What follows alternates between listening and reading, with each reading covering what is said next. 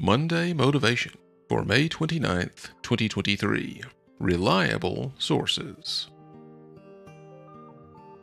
Thanks for joining me for Monday Motivation. I hope you're encouraged to be a doer of God's Word this week.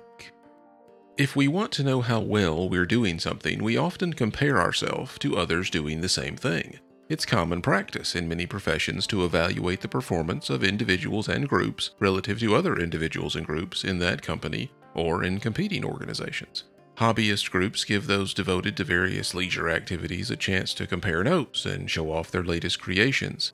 Though the cooperative nature of these does have some place in our Christian relationships, we are never to evaluate our walk with Christ based on how someone else is walking. We can see Jesus imparting this to Peter at the end of John's Gospel in chapter 21, verses 20 through 22.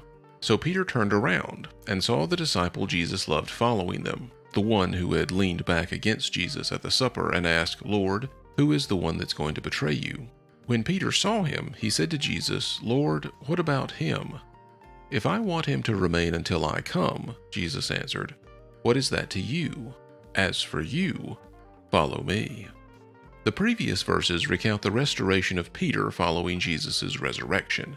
Peter may have asked about John in order to change the subject from the uncomfortable conversation he had with Jesus, perhaps even wondering if John had any reason to be reconciled to Jesus the way Peter needed to be.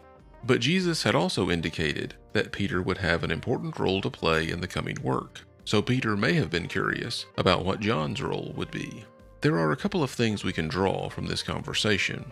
The first is that failures in another believer's life do not justify our own failures.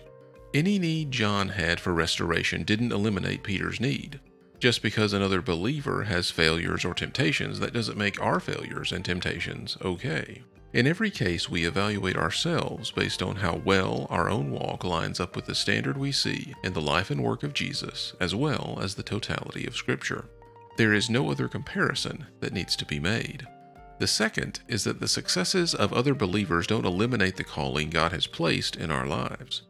No matter what John's new role would be, Peter's role was still necessary, and it was only Peter who God would work through to accomplish it.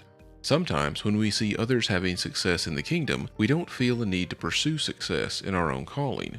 If we see so many active, productive ministries in church, we wonder if our contribution is even necessary. Each of us is called to a particular task in the kingdom. We were saved to serve, not to sit.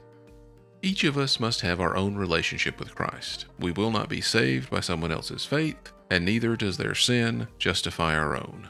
Rather than seeking comparison to other people, we should be using Jesus and the message of Scripture as the only standards for how healthy our walk is. No other source is reliable. Thanks for listening, and I pray God's best for you this week.